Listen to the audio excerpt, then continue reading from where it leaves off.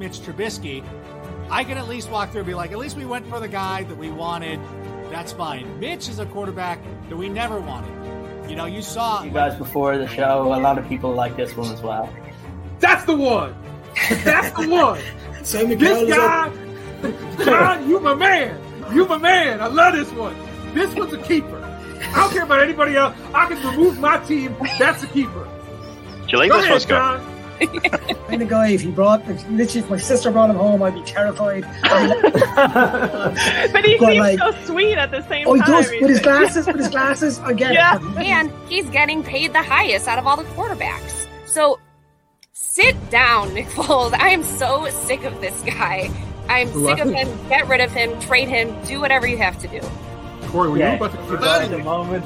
This is where I break all the top stories, folks.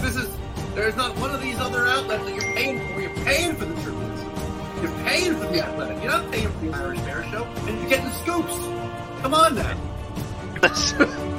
Yeah, he's trying to remain professional and compose yourself here, for God's sake. This whole show's getting deleted, guys. Just so you know, it's not. It's never going to be on. Welcome back to the Irish Bear Show. We are back to react to what we got to see in that hour and 15-minute long press conference. I'm joined again, kind of coming back. I know you were away for a little bit. No, it's good to have you back. Look, Jeff, always a pleasure having you on the show. There's a lot to break down here.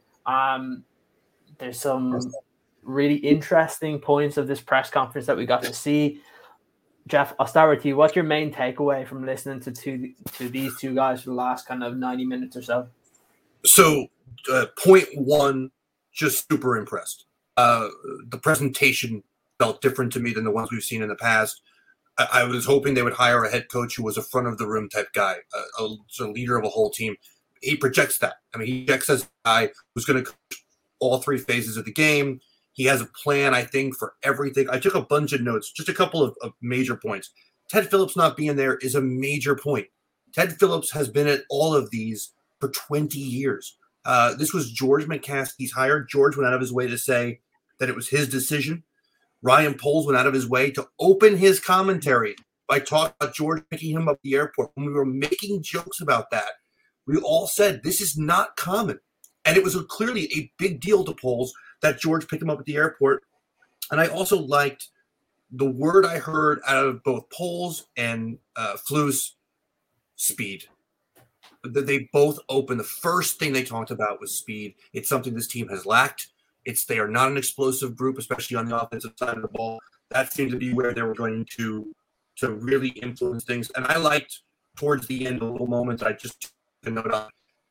Flus seemed to get excited at the idea of Getsy and Fields getting in a room together. He got a little gleeful. Like there was a big smile on his face. I mean, those are just the big takeaways. But just overall, I thought this looks like the kind of pairing that is going to be very easy to root for. They might succeed, they might not. But I thought it was a very successful opening presser. Yeah, look, no, I think the key thing that people will take away, especially when we talk about Ryan Poles, and we'll get into kind of some of the things that they said and how they kind of exuded confidence, I think, is one of the key words that I get from it. But there was one line that I think everybody's going to remember and people are going to play back. And I just put at the bottom of the screen here. So when he says, we're going to take the North and never give it back. Again, that's a big statement to make in your first, really within like the first 5 minutes of them talking. So same kind of question to you as I asked Jeff. What was your main kind of takeaways listening to both the new GM and new head coach? Similar to Jeff, I was impressed. I don't know if it's what we've been dealing with for the last few years. Also, I'm not a big press conference guy. For me, it's, you can tell me anything you want, but show me on the field, and that's where I want to see it. But still, it was nice to see those guys in there today, because I don't know if it was in our text group or another one I'm in, but someone said, oh, this is refreshing. The adults are back in the room. And it felt like that. It actually felt like these guys had a bit of an aura. Like, Eberflus, I think, definitely, as Jeff says, he does give off that kind of, that confidence, and that he can actually run this football team. I love the fact he's not going to call the plays. Some coaches can be a bit, unwind defensive guy. I want to do that. I love that he's going to hand that off to someone and he's going to concentrate on the team. I mean, just in general, I know Jeff, I'm sure it was Jeff reported during the week that like, this was Poles' decision. You know, other people had different ideas and who they wanted, but this was his. And you could see between them, you know, that's what you want. Once I know that GM picked that head coach, those guys wanted to be there together. I mean, it's perfect. I'm looking forward to it now. I know we've so long to go to the season, but I like what they said. Now, again, anybody can say anything in a press conference, you know yourself, unless you're Mark Trestman talking about, you know, selfishness and undiscipline. You know, in general, a press conference will be fairly good, but it's still, there is an aura they give off. And another thing Jeff said, Ted wasn't there, and that was very, very obvious. And it didn't feel like a normal Bears press conference because we didn't cut back to him sitting there. So in general, I'm positive. You know, it's like anything. There's still questions on what's going to happen with the staff and stuff. But on those two guys there, I mean, yeah, all good so far. Looking forward to it. Yeah, absolutely. So, Jeff, are you going to go out and kind of buy some plasterboard that you get to run through a wall for these guys? Because it seems like there's a lot of people saying that in terms of, for me, it's the confidence that they exude. And I said it on Twitter while it was going on, that it seems like adults have finally entered the building again, that we have professionals coming in here, and you get that confidence that even though they can't say specifically what they want to do, they have a very good plan for how they want to attack this season. I liked a dynamic that started to build during this press conference. I mean, again, this is not about wins and losses. That this press conference will have no impact on wins and losses. The media, who have embarrassed themselves in this city about this team for the last few weeks while I've been panting them routinely, were trying to start shit again in this press conference. They were digging for shit. And if you noticed, these two guys were not having any of it. These are guys, even Poles at his age, which, I mean, he's super young. They were ready for this. They were ready for what they were going to get. They were ready for these sort of dopey questions about Justin Fields, a guy that they haven't even sat and met with yet because they're not allowed to. I mean, there's a process here of what you're allowed to do. So this is going to be a leadership group that is going to have full command of what they're doing at all time. That's a great thing. Now, again, you don't know what wins and losses mean. The fact that George sat up there by himself, was the owner. I've been having fights with a certain friend of mine inside the organization about this. I feel like something changed for George McCaskey at O'Hare Airport a week ago. I feel like that was the night. That was the moment where he decided that just a fan shit doesn't fly. I've got to do what I have to do to get the right people running this team because this is my team. Now, he's still a goofy bastard, and he's still going to make crazy decisions. But this is a change. This process was a change. And while, yes, Bill Polian was there. And by the way, Ryan Poles speaking glowingly about Bill Polian while that was getting killed on Twitter for 2 weeks. Ted Phillips was there. Soup was there. But George, again, made it very clear. It made my decision easy. This was not a group decision on Ryan Poles. George McCaskey hired Ryan Poles. Ryan Poles hired Matt Eberflus. The process here, it worked. They got their top choices right down the board. Now, those guys might not work out, but it worked. And I think you saw the result of that work on that desk today because those two guys are ready for this moment. They are not overwhelmed. That media could not break them. They are ready to run an organization. Now it's about getting the right players and winning games. Yeah, one of the things that I wanted to bring up because it started to piss me off towards the end because you have all this availability of two of the guys that we've been wanting to find out about and some of the questions that got asked by the media. The two things that I picked up, the amount of the same questions that got asked to Matt Eberflus to me was ridiculous. Like he's answered it once. There's only so much that they can give us right now because for one, like you mentioned, they haven't met any of these players. They haven't watched any tape of the team other than what they would have had to prepare for in the interview. And then for me, the most ridiculous question was the question confirming whether they had the same agent.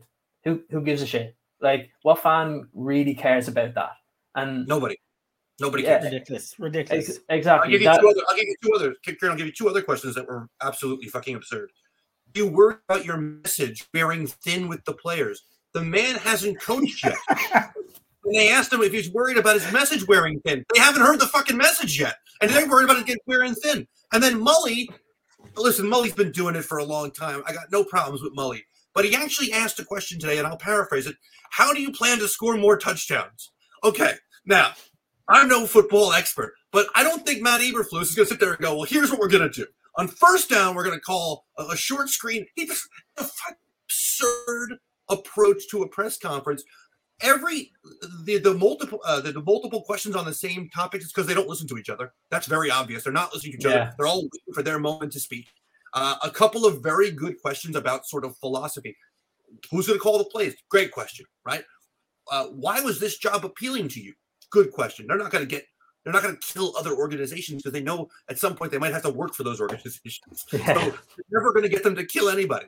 But the stuff about the castle intrigue, the palace intrigue, who's your agent? How long are your contracts? Nobody cares. Nobody cares except for the guys in that room who have been so antagonistic towards this organization for years, is why they're on the outside looking in when there's information to be shared, because nobody wants to share it with them in the building.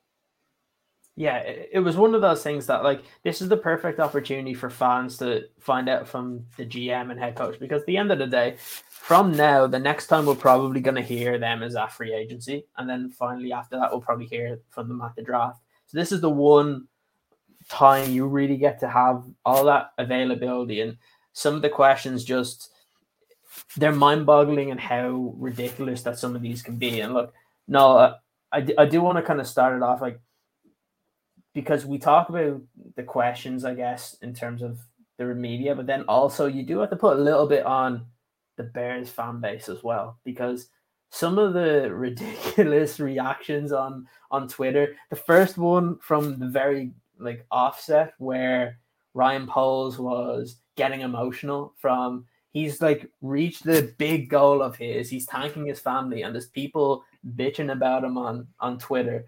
No, for me, I find that that's absolutely ridiculous, because you can clearly see that he's family first, but also he puts his heart into everything that he does for his organization. For people to literally go in and talk shit about it, I'm like, I'd rather that than fucking what we had with Ryan Pace, where it just looks like he's a fucking robot up there, and you can't get anything else through him. Look, what was your opinion first, I guess, on the level of questioning, like I mentioned to Jeff, but then some of the ridiculous reactions, people were actually freaking out that they weren't talking about Justin Fields for 20 minutes. At the end of the day, like we mentioned before, they haven't fucking met him yet. Absolutely. No, look, at the end of the day, Justin Fields is going to be a very important part of the future of this franchise. But he's a quarterback who, as you say, they will meet down the road and they will discuss with Getsy and everyone else and what they're going to do with them. For right now, this was just about getting these guys in, seeing who they are, what they see going forward in general for the club. But I mean, how dare he be emotional about getting to the top of the mountain after all these years and getting that job? God, what kind of person is he? As you say, you have, Ryan Pace sitting there just very monotone, very, well, okay, this is a person and he has emotions, great. And maybe it was also a little bit of nerves. I don't know how often he speaks, to the press and kind of in that. So who knows, but there's nothing wrong with that. It doesn't impact on how the man's going to do his job. So, yeah, I mean, I know now I jokingly put a tweet out when we heard the why, but I mean, I only meant that as fun. But some people, you're right, though, they do jump on as if there's a problem. And look, the guys they're only in the door, you know what I mean? They've only sat down at the table. They have to be given the chance. But again, I was impressed with both of them. And yeah, you said some of the questions were ridiculous. The press conference didn't go ahead. Sorry. I got 2 points on this crying shit. Okay. Number one, there is a bullshit masculinity that is in the sports subculture that I do hope somehow people like us talking about it can diffuse.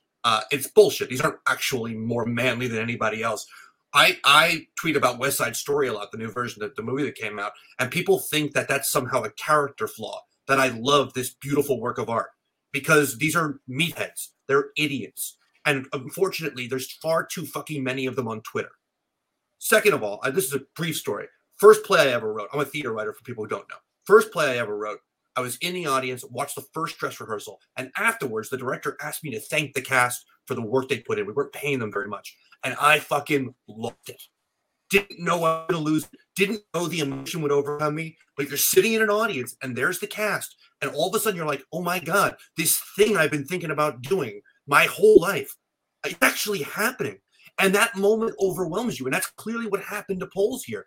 He's not, what is he, 36? Like he's 30 and he's running the Chicago Bears. And when he got to, I actually put a note down. He choked up on Brett Veach, the GM of the Chiefs. And I thought, of course he did, because that's probably his primary mentor, the reason he's here. And in that moment, it overwhelmed him. Can I add one other thing from my notes to say?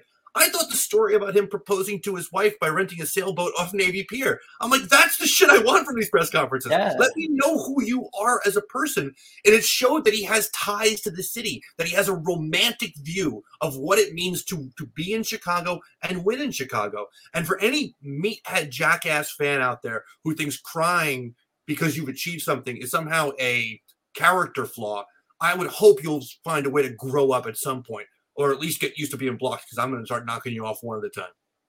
Yeah, absolutely. And look, while this is happening, it's very interesting. While everybody was kind of moaning that they weren't talking about Justin Fields, look who seems to be talking straight after the two guys. Justin Fields is in the building right now, and he is talking. And look, for all those people that are worried about it, he's probably going to be talking to them. But I just wanted to mention a couple of things that he said. So Justin Fields has said that he found it weird that he had to share the leadership role with Andy Dalton this past season, and that it'll be easier for him going into the season knowing that he is the full-time starter.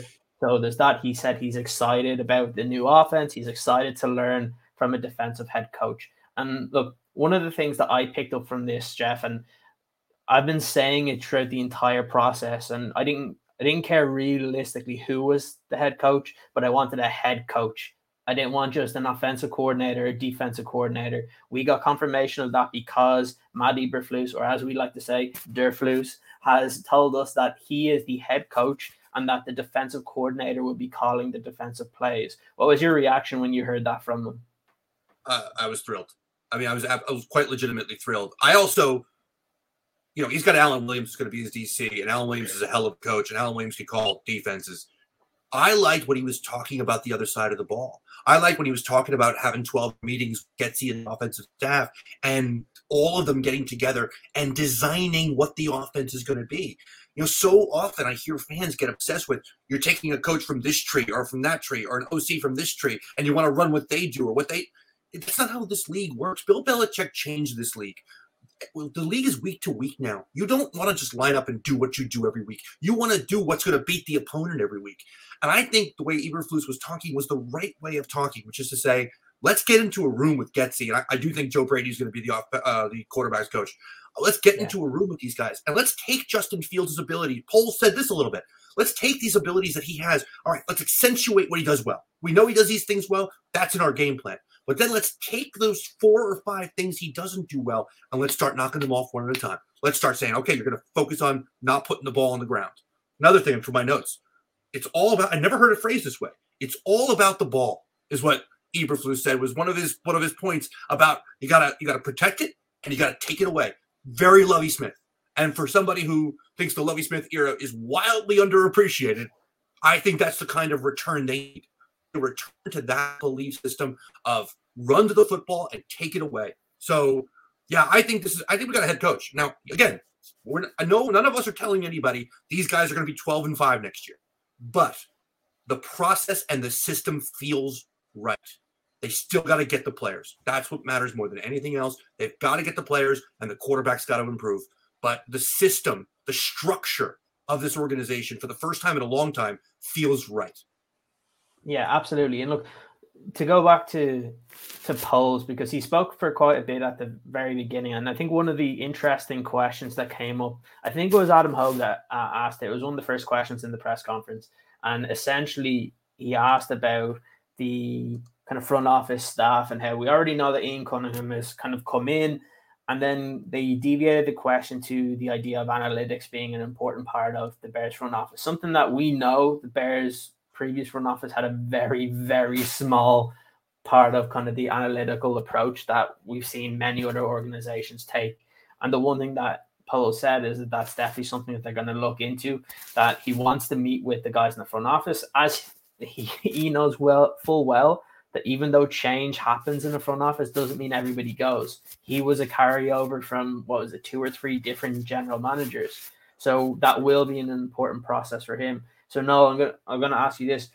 What was your opinion of, I guess, first of all, hearing that the Bears have now actually hired an assistant GM, and it looks like if Poles gets his way, that they'll be able to restructure this front office in the way that he sees fit. Over the last few days, I was going to bring it up. I think that may be one of the things that I love most about this whole process. They absolutely, just the thought of them getting another football guy in there that he can, they can work together and they can bounce ideas off, I think some of us anyway have probably been asking for it in the show for a little while. I love it. And then I was just looking into Ian Cunningham, and obviously he's been at the Ravens when they won a Super Bowl. He was at the Eagles when they won a Super Bowl. He's had multiple different positions within both organizations. So this is a guy with experience. I think this is a fantastic move. I think it's kind of pulling the Bears into the present day football and not leaving them behind there, where you just have those extra guys in there who have ideas, who can help him out then. I mean, because as Jeff says, he is young, and I've no doubt he can do the job, but still, it must be nice for him just to have someone there. I'm sure he's probably, as long as he's, he's someone who I would imagine has a similar philosophy to him, who he wants to bounce ideas off, and, who can call him out when maybe he doesn't think he's making the right decisions. But in general, though, just the whole process of having the assistant GM brought in there now, I think it's a great idea, and it's great to see now. Hopefully it'll pan out, but yeah, I like it. Yeah, it's interesting. I know we're kind of switching between the two because there was so much to kind of break down. But Jeff, one of the things I think that's very evident in terms of what was mentioned is when the media were trying to kind of pester Matt Eberflus about offensive football, all that sort of stuff. And the interesting thing that he kept coming back to were the offensive coaches.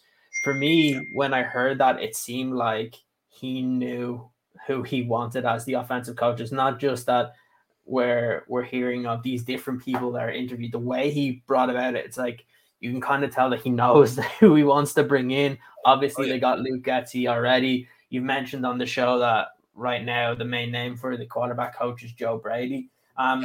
What was your opinion of kind of the way he kind of went about those types of questions? Because it can often be difficult when you're a defensive coach to be able to completely talk about the offense, and vice versa if you're an offensive coach in that first interview. The general theme today that I think is sort of being missed in the Twitter world, which is that they didn't want to go into real specifics on anything. And there's a reason for it. You don't start talking about players until you had time to evaluate those players on tape. You don't start talking about offensive philosophy as a head coach until you've sat with your offensive coaching staff and developed that philosophy. So if he would have come out today and said, we're going to be power run, play action, deep shot offense, then Luke Getsy's probably sitting there going, well, do I get a pay in this? Like, do I not? Like, why am I taking this job? The one thing on Getsy was that offer was made to Getsy as soon as Eberflus was hired. So while they were interviewing other people for the OC job, a couple were just friends of his he wanted to sort of bump up and get the interviews.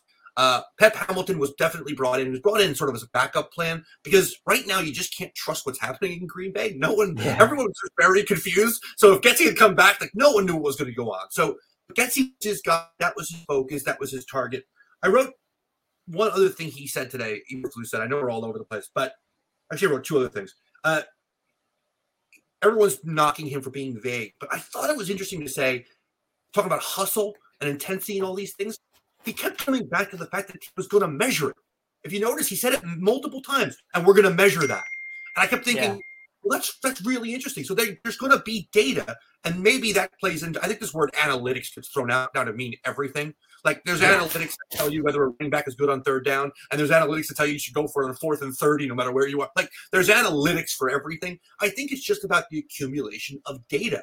And Poles used this great phrase, to challenge what your eyes see.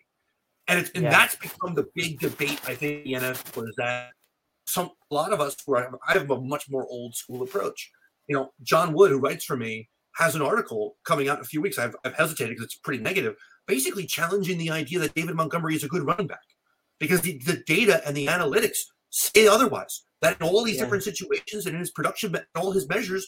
But if you ask me, David Montgomery is a good running back. Yeah. So it's what you want to do as a successful front office is take both of those approaches and say, okay, if the data says one thing, but your eyes say one thing, how do you make those things work together? Like, how do you play all of this information into one mind and then make roster decisions accordingly? And I thought a lot of that came out today. But I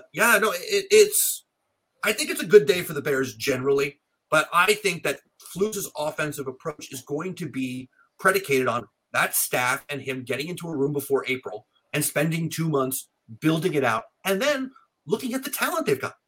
You're not going to run a heavy screen-based offense with David Montgomery. Okay, that's not going to happen. Now you add Tariq Cohen back to the team if he ever resurfaces, or Jakeem Grant becomes a role player. Maybe you do. So it's all about the collaboration of all these different elements. Expecting him to have answers today is just silly. I know, 100%, and it's one of those interesting ones where we're talking about Ryan Poles, and when he was talking, I guess when they started mentioning like the draft and him when he mentioned how he wanted to build through the draft.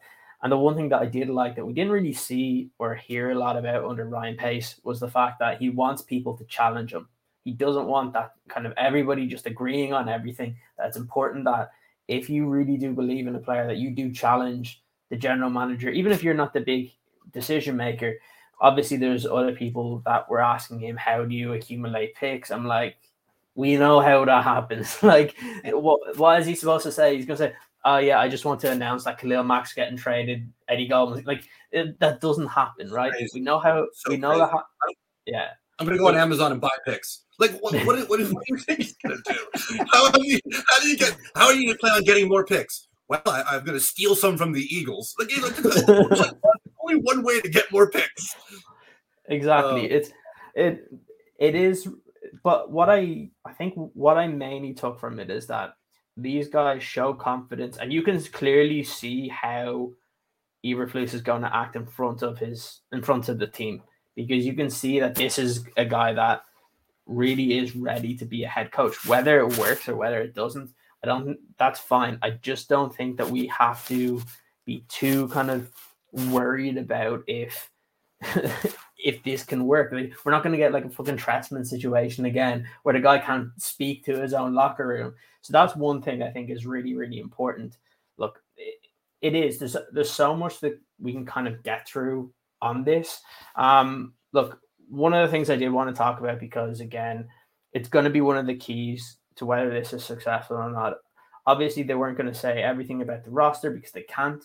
One of the things that did kind of bring up is that they confirmed that the base defense is going to go from 3-4 to 4-3. Again, I think everybody knew that was going to happen anyway with the way Eberflus has done things. But I thought what was interesting was saying that he was involved twice in the switch over from a 3-4 to a 4-3 defense, which I think is really, really important. So he actually has the experience of how to do it. And if there's a guy on the roster that doesn't fit it, then they'll have to see what they can do with that. So Jeff, in terms of that, and you see how this defense, there will be a little bit of a transition here.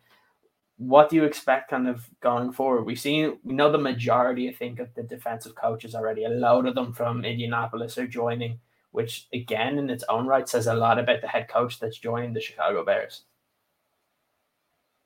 I think it could be the kind of change that helps people understand how good Roquan Smith is as a player.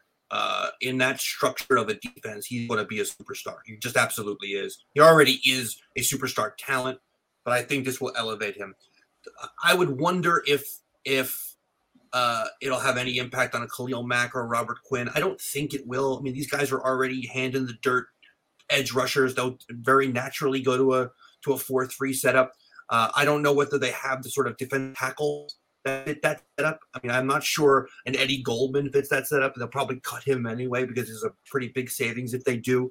I think it'll benefit if they go to a more sort of too high shell look primarily with a 4-3. I think it's a natural fit for Eddie Jackson, who is much more of a center fielder than a box safety because he can't really tackle. So I think he'll fit well in that center field role, and I think that Eberflus will find a way to use him there. I think that the transition will be the defensive base isn't all that important anymore because you're going to be in yourself most of the time anyway. You're going to be, as soon as a guy throw an extra receiver out there, your base doesn't matter. You abandon it. So I just feel I like that he's coming in and he's running his defense. Like, I just don't come in here and try to fit around the talent that's here. The talent here isn't that good. Yes, they have great edge rushers, but that you guys just got this job because the other guys weren't good enough. So put in place what you want in place. If that's a free base, and if guys who are here don't fit, send them out of town. Yeah, absolutely. And look, I want to bring this to you, Noel, because in saying that, the one thing that he mentioned that I thought was really, really good is this whole idea of, I know they're kind of their low system, they have the board that's up there, and they have, for a lot of fans that didn't realize that they have kind of existing kind of players' names that are on this board that's kind of continued on. The fact that you're going to see guys like Peanut Tillman, Brian Urlacher, Lance Briggs that are going to be on this board from previous times from when they've used this to now, that's only good for being within this organization. Obviously, there's going to be one thing that he constantly mentions is effort, speed, tenacity. And if you don't have that, you won't be playing under this head coach. So in terms of actually seeing, like we've mentioned for some guys, people keep mentioning that either Khalil Mack or Robert Quinn could go. I can't see either one of them. They're actually, like, Khalil Mack was an all-pro as a 4-3 defensive end for the Raiders, right? We had Robert Quinn, who's more aligned to being a defensive end. Jeff's mentioned some of the defensive tackles, but when we look at this defense as a whole, how important do you think it's going to be that some of these guys actually are going to notice that there's some of these great Chicago Bears defensive players that have been in this similar system and have excelled in it? Yeah, no, of course it's important. I mean, look, no matter what you talk about the Bears, we always look back at defense, and we look back at players like this, and it is important to look at that. But in terms of, as you say, talking about the players fitting into that system, I mean, look, who knows what will happen. They were talking earlier about getting draft picks, how you get them. Maybe they may look at Robert Quinn having a great season, maybe look to capitalize on that. Maybe not, as you say. He had a great season. Yeah. Maybe Eberflus wants to see him in there doing it again. I mean, Mac has had a break probably for the first time in a few years to actually get himself fully healthy and back to 100%. So, I mean, Eberflus could be looking at that and thinking those two fully fit, on form and ready to go could be unstoppable. That kind of way. So it's, in terms of, we'll never know what they're going to do until they sit down themselves and they work out exactly, as Jeff was saying earlier about the offense, but about the defense. They sit down and they work out everything that they want to do. And having just come in the door, it'll probably be a little time before they even know what they're going to do. But in terms of the board and the names, and look, how can you not be impressed by those names there? Players to look back on like that. It's going to be really interesting now. And I have to say, it's just. Yeah, I'm excited. I'm excited. The season's way too far away now at this stage. But again, everything we take now. We're not even finished this one yet. We're not even done with this one yet. We still have a Super Bowl to go. Absolutely. But I guess it's great just to have that bit of optimism again. Or it got so bad the last couple of years with Nagy and Pace, and it was at times it was a grind. That kind of way it was. But just to have this optimism now, to have a coach like Eberflus there who really seems like he knows what he wants. And I mean, he also made a point of talking about the penalties, getting rid of stupid penalties. And I mean, I'll be all for that as well. But yeah, look, it's exciting times now. Yeah. Hopefully it'll live up to it. Yeah, it's interesting because a lot of people have been talking about that, and especially when it comes on to defense. And like Jeff said, like, really, how much is this team going to be in a base defense, right? We've said before, it's roughly about 70% you're a nickel anyway. So it's about finding the players that fit the mentality of the defense that he wants to incorporate. And look, there'll be some guys that are currently on this team that they'll see that don't fit it. There'll be others that will.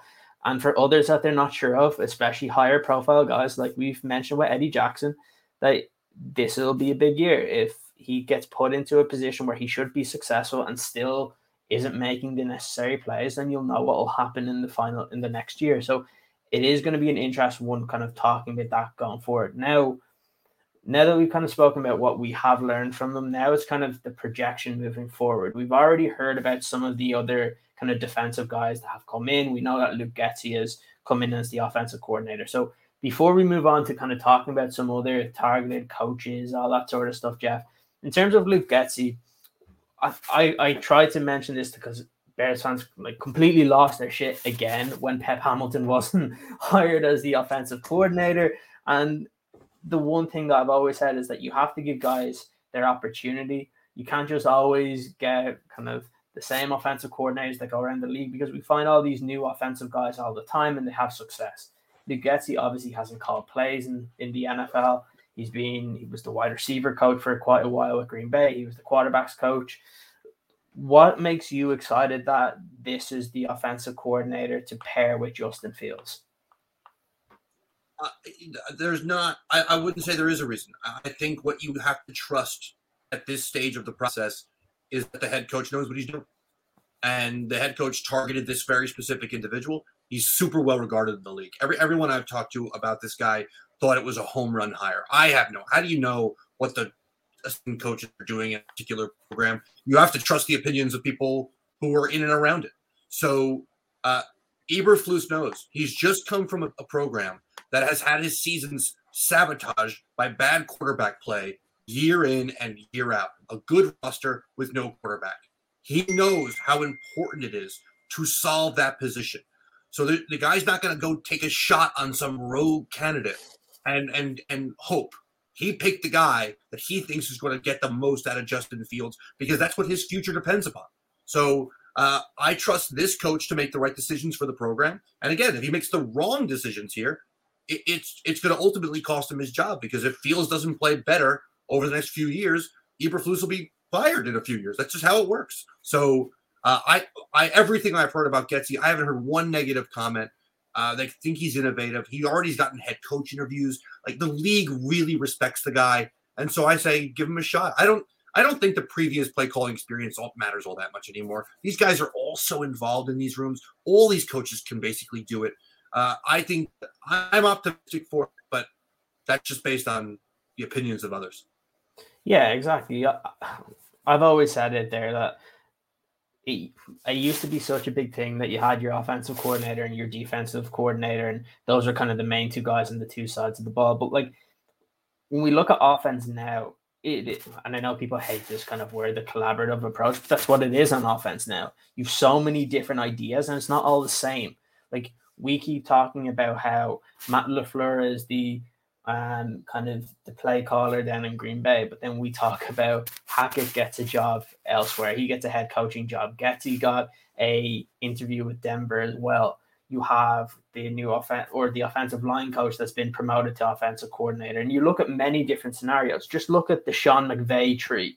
Like, how many coaches have gotten hired from there and then have ended up being the play caller? And I know not everybody's happy with kind of Zach Taylor and some of the play calling yesterday, but at the end of the day, he's in the Super Bowl. So, like, you do have to remember that you have to give these guys a chance. And that the NFL, we all know, it's a sink or swim type business. You either have success early on and you can kind of build on that, or you don't.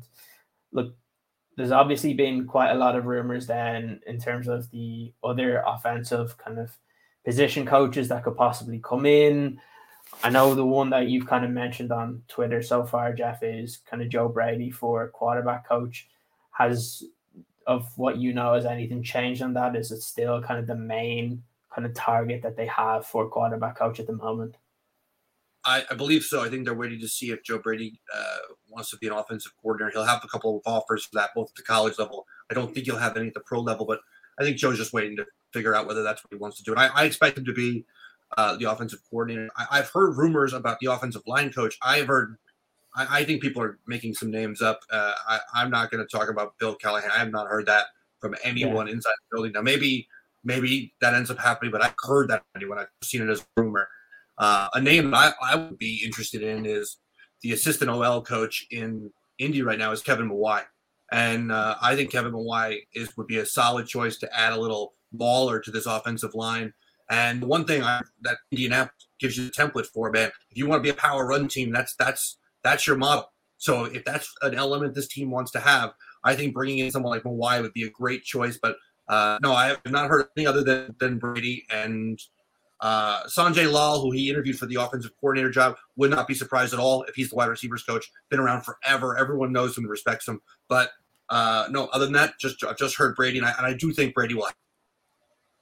Yeah, it's an interesting one because he's the typical candidate that you saw how well he did at LSU. Comes in, had some terrible quarterbacks that he had to deal with down in Carolina. A lot of people earlier on in the season kind of were saying, is he a potential head coaching candidate at different places? And now we're talking about him as possibly being a quarterback coach. Or like you said, there were rumors that I think it was Miami was one of those in college football that were thinking of offering him the offensive coordinator job down there. So there's a couple of different scenarios there. So it makes sense that he could be just kind of playing it out and just waiting to see what ends up happening. Like we said, I think it's a big thing when you see there's a lot of guys on the defensive side of the football that are following Matt Eberflus, because again, it shows the leader that he is, even though they could potentially see kind of promotions in their position, but have decided to come and join him with the Bears. And in terms of that, Jeff, how impressed are you with some of these coaches that are going to be coming in? Because we saw kind of that Indy defense. We saw not last year, but the year before, and they were pretty dominant defense to try and run against because that was our main course of attack. So how happy are you to see that there are a substantial amount of coaches that are coming from that defensive side in Indy? Well, it's critical for Eberflus. So, Eberflus, we talked about a lot in the last half hour, is going to be the head coach. The last thing he wants is to teach his defense to some new coach coming in and have that coach have to call his defense and have nothing but oversight. When Alan Williams calls this defense, Eberflus is going to know what he's calling. They're going to be in step, and that means he can continue to be the coach. So if they're on defense and Eberflus feels he has to go talk to Justin Fields about a mistake he just made on offense, he can feel comfortable that Alan Williams is going to call the right defense. If you've ever watched Bill Belichick on the sideline, I think he's the most interesting coach to watch on the sideline, other than Pete Carroll, who I believe walked 40 miles every single game. The Bill Belichick will quite often leave that sideline area and spend time with his OL, with his quarterback, with the defensive backs. He spends time with everybody because that program is run where he is not worried about anybody. He knows that everybody on that sideline, because he coaches his coaches as hard as his players. So now Eberflus can know, all right, Allen's got the defense. I can go deal with this issue we're having on the sideline. Or Getsy's got the offense. I can go deal with this on the sideline. It's about comfort for him. So it's not surprising. He's so well respected that the coaches are following him. And I think Alan Williams was a big get. And I think it sounds like now the folks in Indy are going to just go a different direction with their defense. They're interviewing Jim Schwartz, I believe, yesterday. So I think that you could see even more guys. And he mentioned Rod Marinelli in his press conference. I think Rod Marinelli is going to come here and coach the defensive line. I really do. They are super close. Rod Marinelli is the best defensive line coach in the NFL. And that would be just an absolutely brilliant hire. Yeah, I think it's definitely a obvious one now. I think the fact that Bisaccia got a head coaching interview, I think it was with the Jaguars today, was an interesting one because that was one that Brad Biggs had mentioned that the Bears had zeroed in on as the special teams coordinator, obviously kind of linking those with Rod Marinelli as well, who was the defensive line coach for Rich Bisaccia while he was kind of the interim head coach for the Las Vegas Raiders. I would assume he was one of those guys that I mentioned before, even though the links kind of came out in relation to when Brad Biggs' article came out, because again, both guys worked with each other at Dallas. We've seen there's been some other guys rumored, but it kind of brought me back to one of the questions that was asked. And I don't think it was the thought behind the question from whoever asked it in the Chicago media. I think they were asking it more in terms of the offense, but having an or a more experienced kind of head coach, someone that can kind of relate to the players. And honestly, it kind of brought me to that kind of axis of having a Rich Bisaccia come in, who you can tell those Raiders players loved him and were actually sad to see him kind of go. It's going to be a big change there, going from Bisaccia to Josh McDaniels. But yeah, that's an interesting one. So if he were to be the special teams coordinator, how I guess important is that? Because again, the special teams for the Bears this year were quite good. You see Chris Tabor goes off to Carolina, especially when you consider that Rod Marinelli has that link between both Matt Eberflus and Rich Bisaccia. I think it's huge. I mean, I like the idea of a coaching staff with a Luke Getsy and a Joe Brady, because then you have a backup offensive coordinator. I like the idea of a coaching staff with an Alan Williams and a Rod Marinelli, because now you have multiple guys who can call the defense. And if Rich Bisaccia has proven anything, is that if you're in a pinch and you need a guy to fill in as your interim head coach, there aren't many better options out there.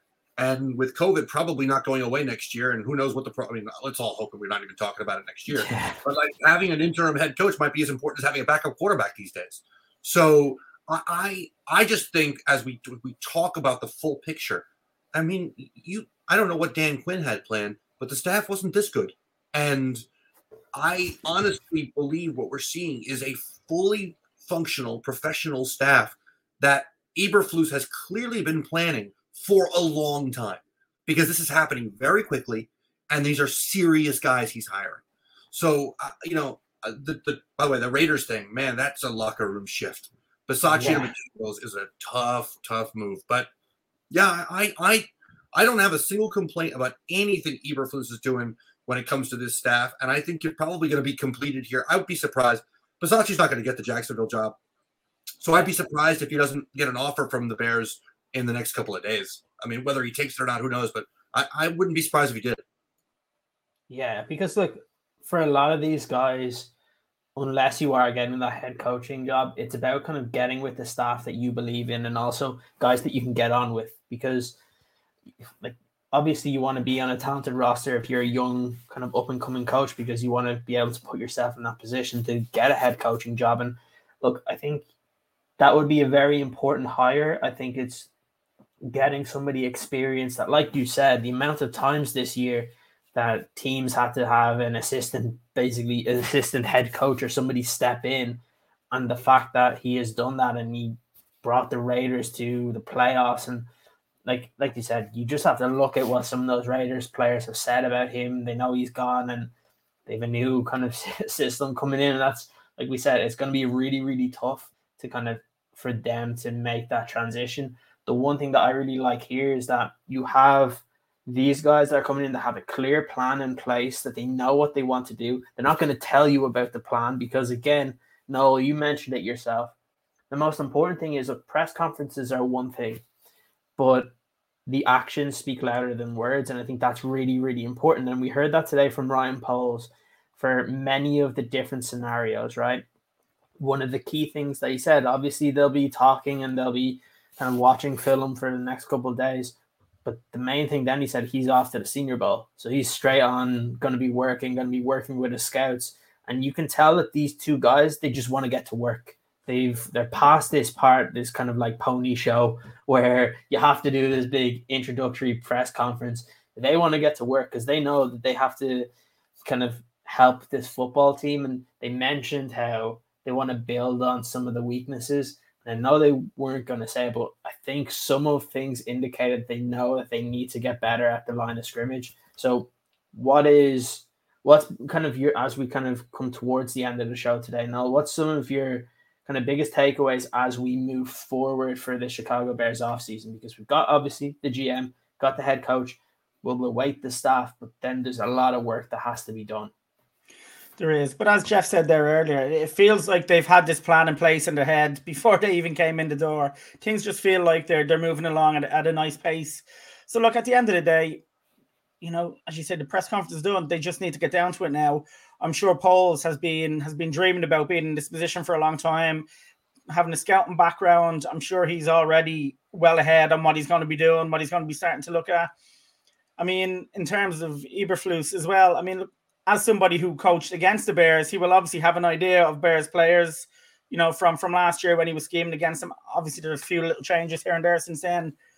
But it's just about getting down to it now. I mean, getting the offensive, well, getting all the staff in, but getting the offensive guys in, getting working on that plan for Justin Fields, because he is the future, and he is now, unlike last year, he is the starting quarterback.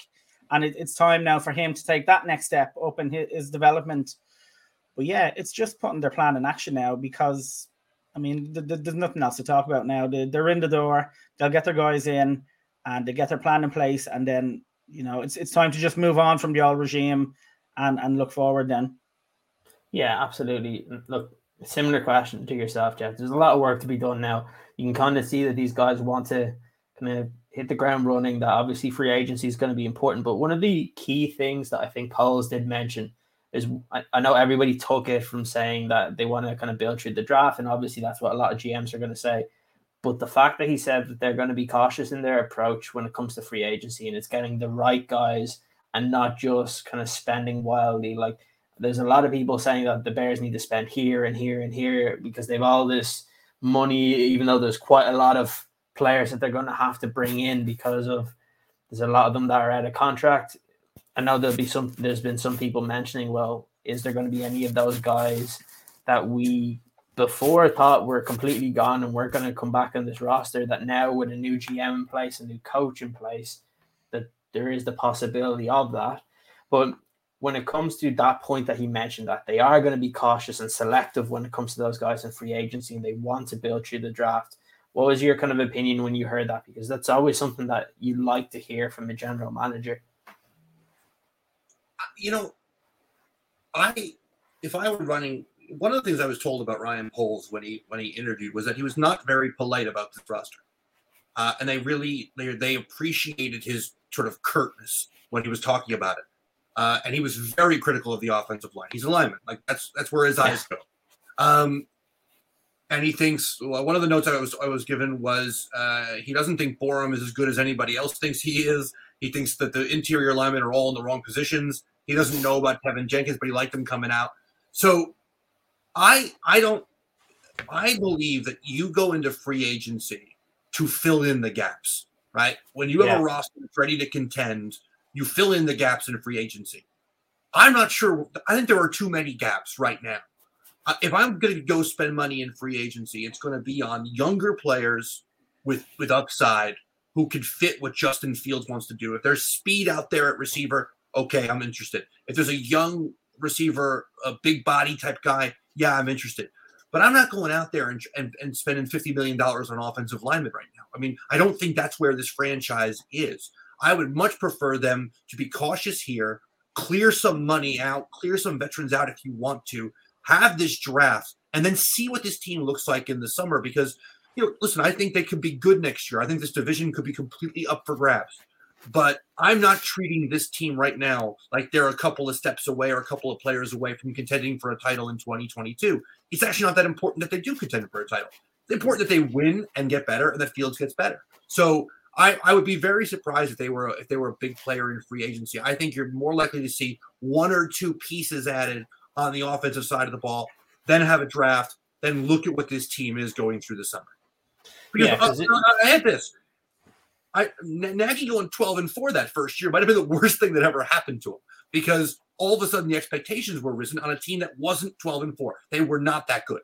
I think this team going almost having a 7-10 record next year, but showing signs of promise and young development could be a very good outcome going into 2023 with hopefully a quarterback ready to make the leap. Yeah, that's an interesting one, because a lot of people do talk about the free agent acquisitions and how that's going to be important, because we do say that ideally you get to fill your holes with free agency, so then you don't have to go kind of, I guess, jumping up and trying to get the specific players in the draft, and you kind of miss kind of someone that might be higher on your board. So I guess the last kind of two questions kind of goes in with what you're saying, and kind of what we've had a couple of comments in the show, like saying stuff like we should get the best O-lineman on the market, all that sort of stuff. And you mentioned that Ryan Poles was quite critical of the offensive line. So what would you expect then? Because we look at it right now, and you've James Daniels, who's out of contract. You have Sam Mustipher, that, again, you can get rid of him very easily if you wanted to. Cody Whitehair, again, didn't have the greatest of seasons. Again, we're not sure if he's in the actual position he should be. And there are question marks amongst the two tackles. So is it something that you may see this offensive line be kind of reshaken up in both free agency and the draft? And then after that, I'll come back to a question in relation to the wide receivers. But essentially, the offensive line is where we kind of need to put most of our focus in. So what would you like to see them do when it do, in terms of trying to improve that position group, both in free agency and the draft? First thing, Poles and Eberflus have to do is decide what Evan Jenkins is. And where are you going to play? So they got to evaluate his tape. There's not a lot of it. They got to sit with him. They got to see where they think he projects. If James Daniels is looking for big money from the Chicago Bears should not give it to him. Again, what I was told by a buddy of mine at a big franchise, the Bears have too many players that are just good enough. And James Daniels is not a great player. I mean, I know Bears fans like him, and I like him too, but he's not a great player. And you don't pay these guys like they're great players just because you don't have any better ones. So, and I don't think Ryan Poles will do that. So I think he'll look at James Daniels and say, all right, we want to keep you around at guard. Here's what we're offering you. He's a very up and down player. I think Cody Whitehair is going back to center. I think that's something that came up in the interview. I think Cody Whitehair is a center. I think he's going back to center. Sam Mustipher is not going to be part of the equation. Larry Borum, I think they're going to hope he develops. If nothing else, if Larry Borum's a good swing tackle, that's great to have. You need him. You need 3 tackles. So, but no, I think outside of the 2 young tackles, Whitehair moving inside and Daniels, I don't think anybody else is really in play. And I wouldn't be surprised if they didn't sign Daniels. I don't think they value him. If he's looking for big money, they're not going to do him. They don't value him that. I wouldn't be surprised if in September of 2023, there are 5 new guys in that group. Maybe not this coming season, but the season after. Would not surprise me at all if we have 5 new offensive linemen.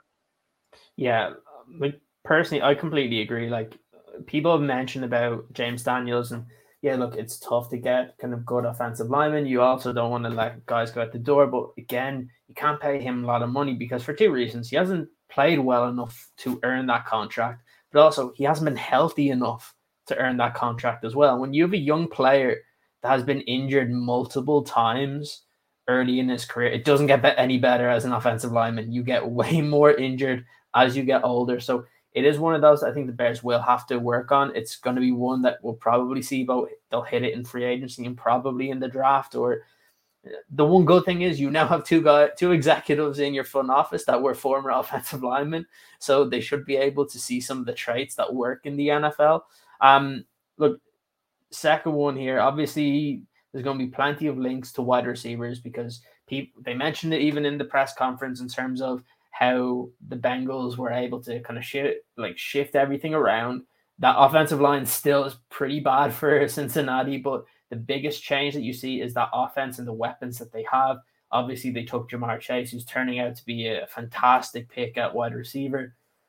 In terms of what the Bears can do at wide receiver, Jeff, do you want to see them go out and spend a lot of money? Do you want to see them go in and be involved in some of these top-of-the-range wide receivers, whether it's if Devontae Adams leaves Green Bay, if there's Mike Williams that people are saying could get a big enough contract, if Odell Beckham Jr. gets a bigger contract after getting into the Super Bowl with the LA Rams, do you want to see the Bears involved in those guys? Or would you like it to be maybe 2 of the kind of smaller kind of style players? So like you look at guys that didn't make their money last year, like Juju Smith-Schuster, who will be a free agent again this year. Didn't really... I know it's difficult to say when you have Big Ben not really being able to throw the ball as much this year. You've Christian Kirk, who had a good year this year with Kyler Murray, but he's a free agent. Do you want to see the Bears kind of in that side of the pool where they'll actually be involved with some of these kind of main wide receivers in free agency? Or do you think that has to be kind of a draft scenario going forward? The first guy I want the Bears to take is Slade Bolden. He's this shifty white receiver. I'm a big fan of the shifty white receiver. I don't know why these guys all seem to hit in the NFL. If you don't have one, I don't think you have a full complement of receivers. Now, when I say shifty white receiver, I'm not even being racial because Tyler Boyd fits my category of like this. He's like one of these guys, these small guys who seems to be able to cover. Listen, there's some guys who just got banged up like Chark and Gallup who are going to be available. Again, I'm not breaking the bank, though, for one of these guys. I want, Justin Fields clearly has a fantastic rapport with Darnell Mooney, and I think Darnell Mooney will just keep getting better. So let's go find a couple of guys who fit the way he wants to play. And that means in the draft, in the 3rd round, the fastest guy on the board, fucking take him. Like, find your Kadarius Tonys. Find these guys who are just dynamic and can do multiple things.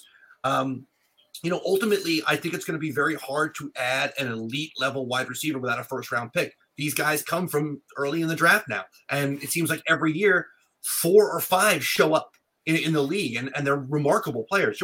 Chase is a remarkable player. Yeah.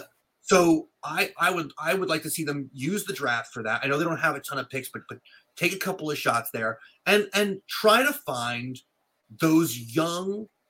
Maybe they were injured. Maybe they had a down year. Find those guys who fit what you want to do on a 1 or 2 year deal. Hope you strike gold. Then you pay him a year from now when he delivers for you in this offense. And again, I think Getsy will have his hands on that process because he's going to know the kinds of players he wants. He's just coached a bizarre receiving room in Green Bay. That is a strange collection of players. I think it's Devontae Adams and a bunch of guys who really aren't any good, and they got a lot out of those guys. So why? Other than Rodgers, why do they get a lot of them? Because he knows how to use these pieces well in the structure of an offense. I'm not breaking the bank for anybody this offseason, especially wide receivers who can cost you a lot of money. Yeah, it's interesting. As you mentioned with Luke Getsy, 3 of those wide receivers are going to be hitting free agency. You have Alan Lazard as well, and Scantling is going to be hitting the free agency market. But look, the one thing that we always want, we did this last year on the show when it came to Justin Fields, where we just have to keep kind of banging our heads on the table, trying to get him to kind of fall down to the Bears. This year might be one of those where we're going to try and get Chris Olave to go down into that second round. So maybe Justin Fields might get his favorite target from back in college. That would obviously be very, very good. But look, a big part of this, and it is interesting to what you say there, Jeff, in terms of Luke Getsy and the fact that he was that wide receiver coach for so long, so he knows how to use these guys. So you can trust kind of what he goes in. And look, no, same thing. It's the one thing what we look at when it comes to these wide receivers is that there are a lot of those kind of second or third options that were maybe like that on another team, but then you can have one season where you completely break out.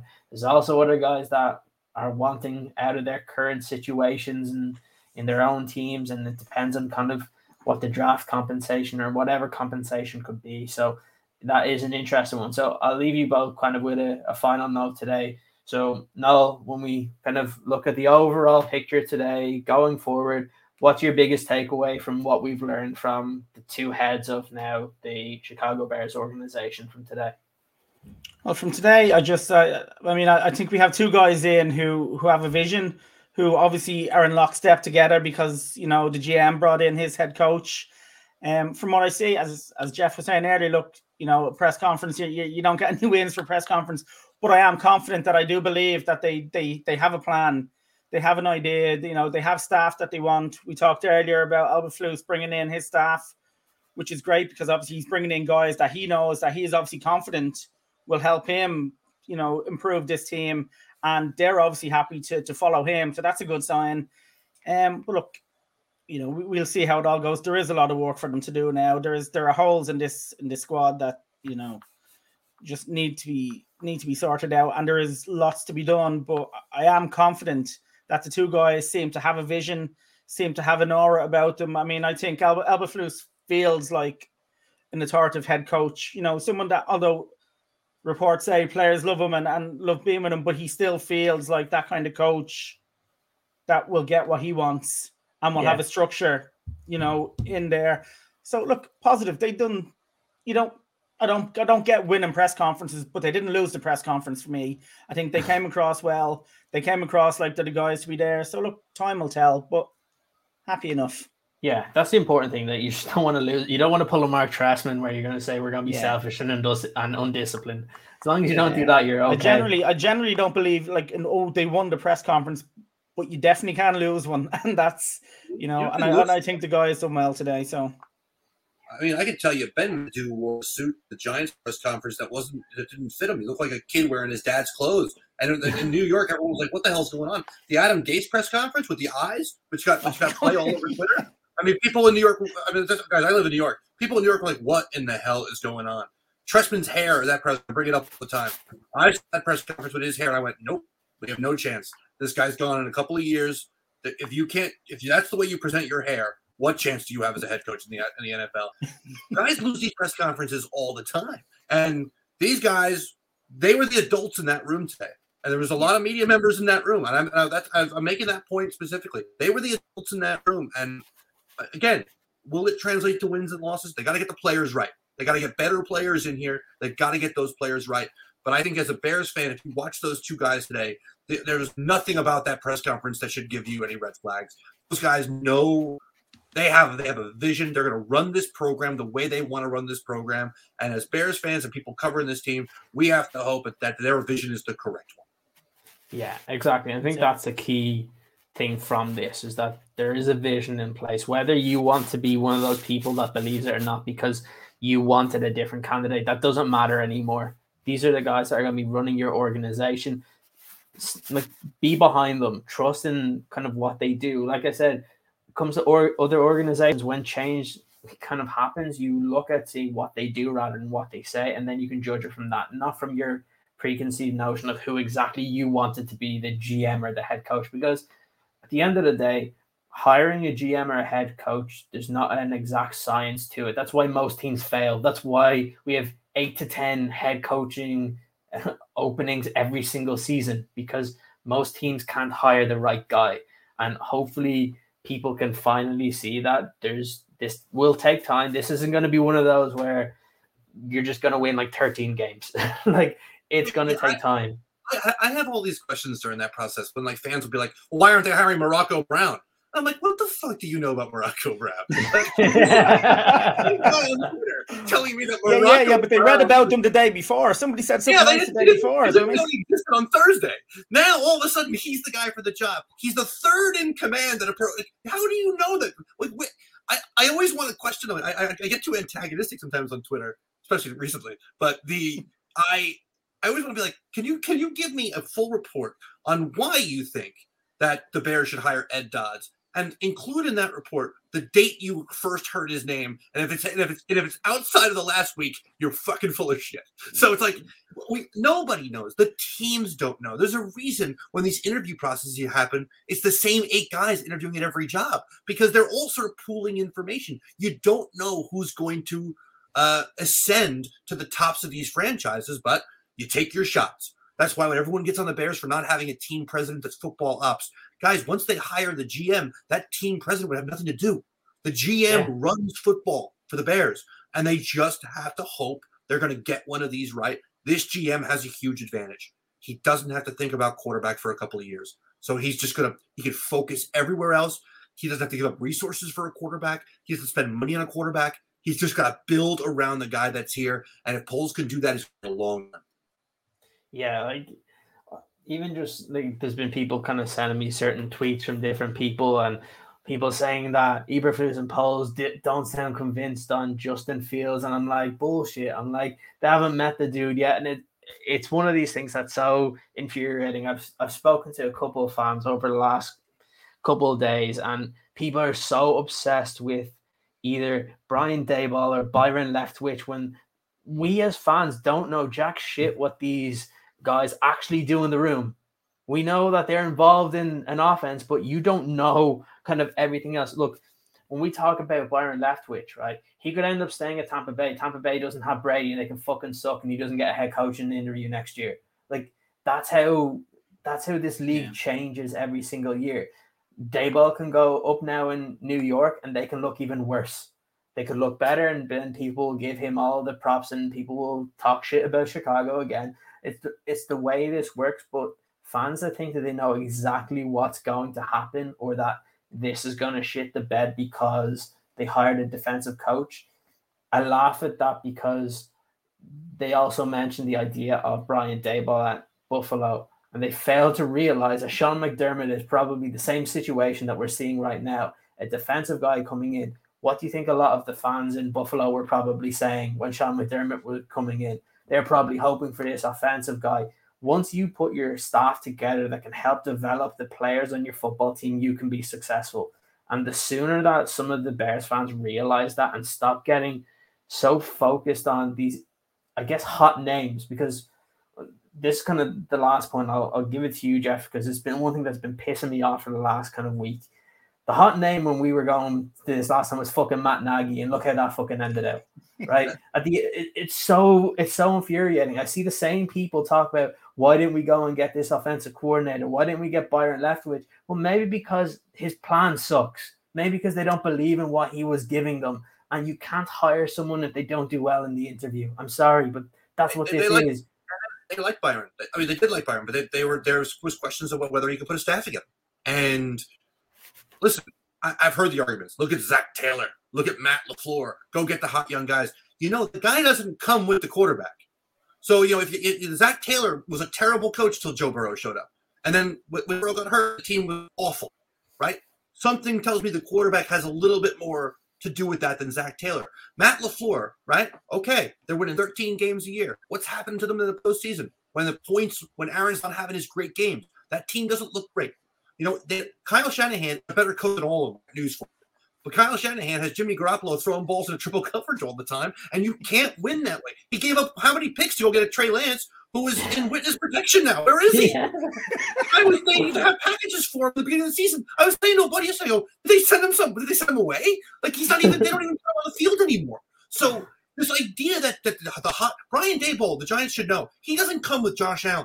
Like you don't get Brian Daboll and he puts Josh Allen in a bag. You still, at the end of the day, have Daniel Jones. Now, Daboll might bring another quarterback with him down there, and that's going to be fun as hell to watch all summer long because I think he wants to bring Mitch, and I think Mitch versus Danny Dimes next summer. I'm going. I'll be far. I'll be there. I'm going to abandon the Bears block for the summer. I'll be there every single day. I'll take videos. I'll do everything. You'll be like that. You'll be like those reporters. Sorry, you'd be like those reporters that went to New Orleans just to see what Dicka was doing every single day. I'm just doing daily reports that no Bears fans give a shit about. It's just like, Dimes. I thought Dimes won today. There's no such thing as the hot coordinator that's an automatic as a head coach. It just doesn't. It never existed. I always use the same examples. You'd be hard pressed to find a better coordinator in the history of the league than Norv Turner. Norv Turner is one of the great offensive minds this league has ever seen. It didn't translate to a head coach. It just didn't, right? You're hard to find a better defensive coordinator in the history of this league than Wade Phillips. What he has achieved as a DC for decades is remarkable. He was a terrible head coach. It's a different job.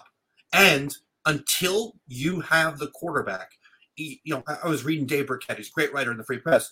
He says, wow, the Lions looks like the rebuild is working. The Lions haven't even started the rebuild yet because until you have your quarterback and until that quarterback, he's going to be there for long term, that's what starts your rebuild. So when Bears fans talk about they need to rebuild everything, they started last year. That's the second they drafted Justin Fields, that rebuild started.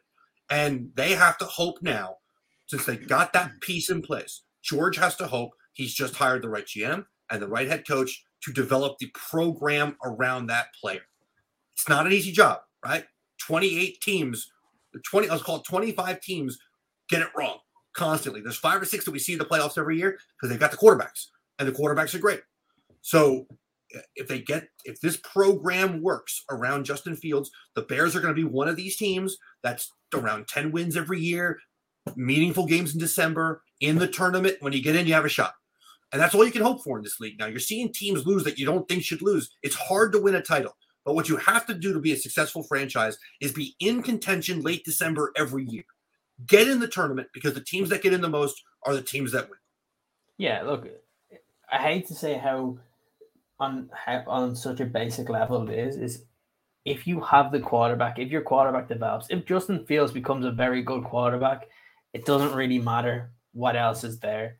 We've seen it with other guys. Like, obviously, you want a certain amount of talent. You see with Joe Burrow, there's a lot of kind of pieces around him.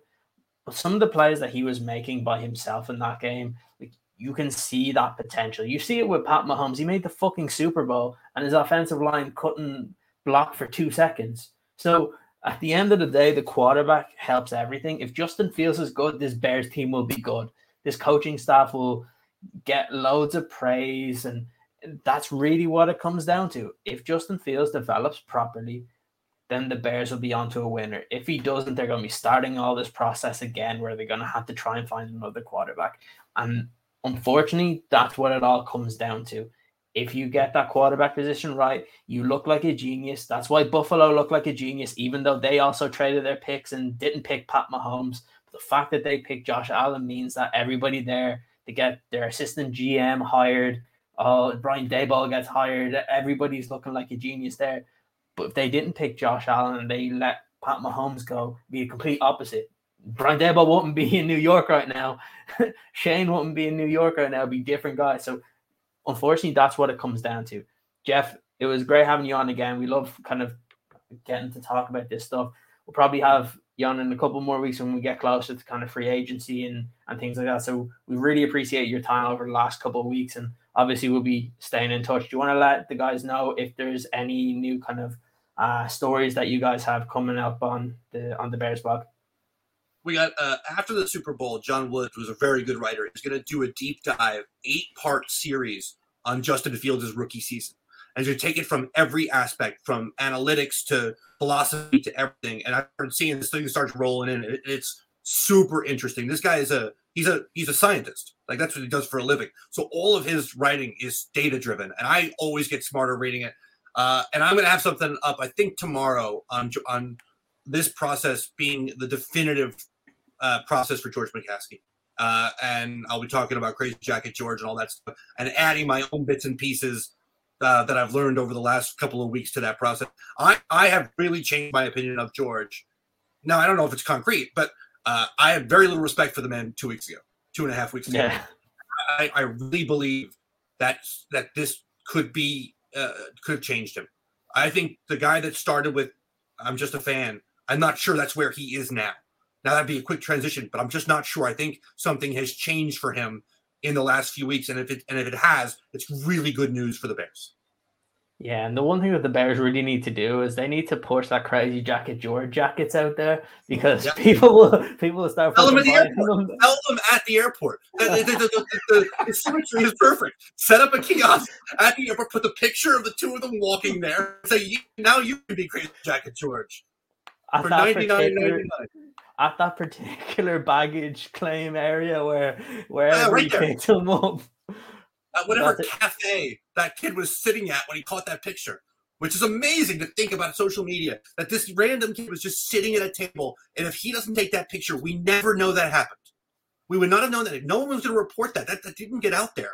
We probably do not know that happened if he doesn't take that random snapshot at night. So it's an amazing thing, but I'm really hoping that George changed here over this process, and I'd like to believe that he did. Yeah, absolutely. Obviously, Noel, great to have you back on the show as well. For anybody that's listening at the moment, make sure that you check us out tomorrow as well, because we will have Bears inside linebacker Joel Iyebuniwe on the show. So that'll be an interesting one. We'll be asking him all about his time over the last number of seasons, what it's been like, kind of the whole, I guess, the culture around the Chicago Bears and what it's been like over the last number of seasons. If this is the first show that you've kind of listened to, make sure you do subscribe over onto YouTube. If you prefer listening on the audio forms, you can listen to us on Spotify, Apple Podcasts. Make sure you give us a follow over onto Twitter. And until next time, all we can say is bear down. Bear down.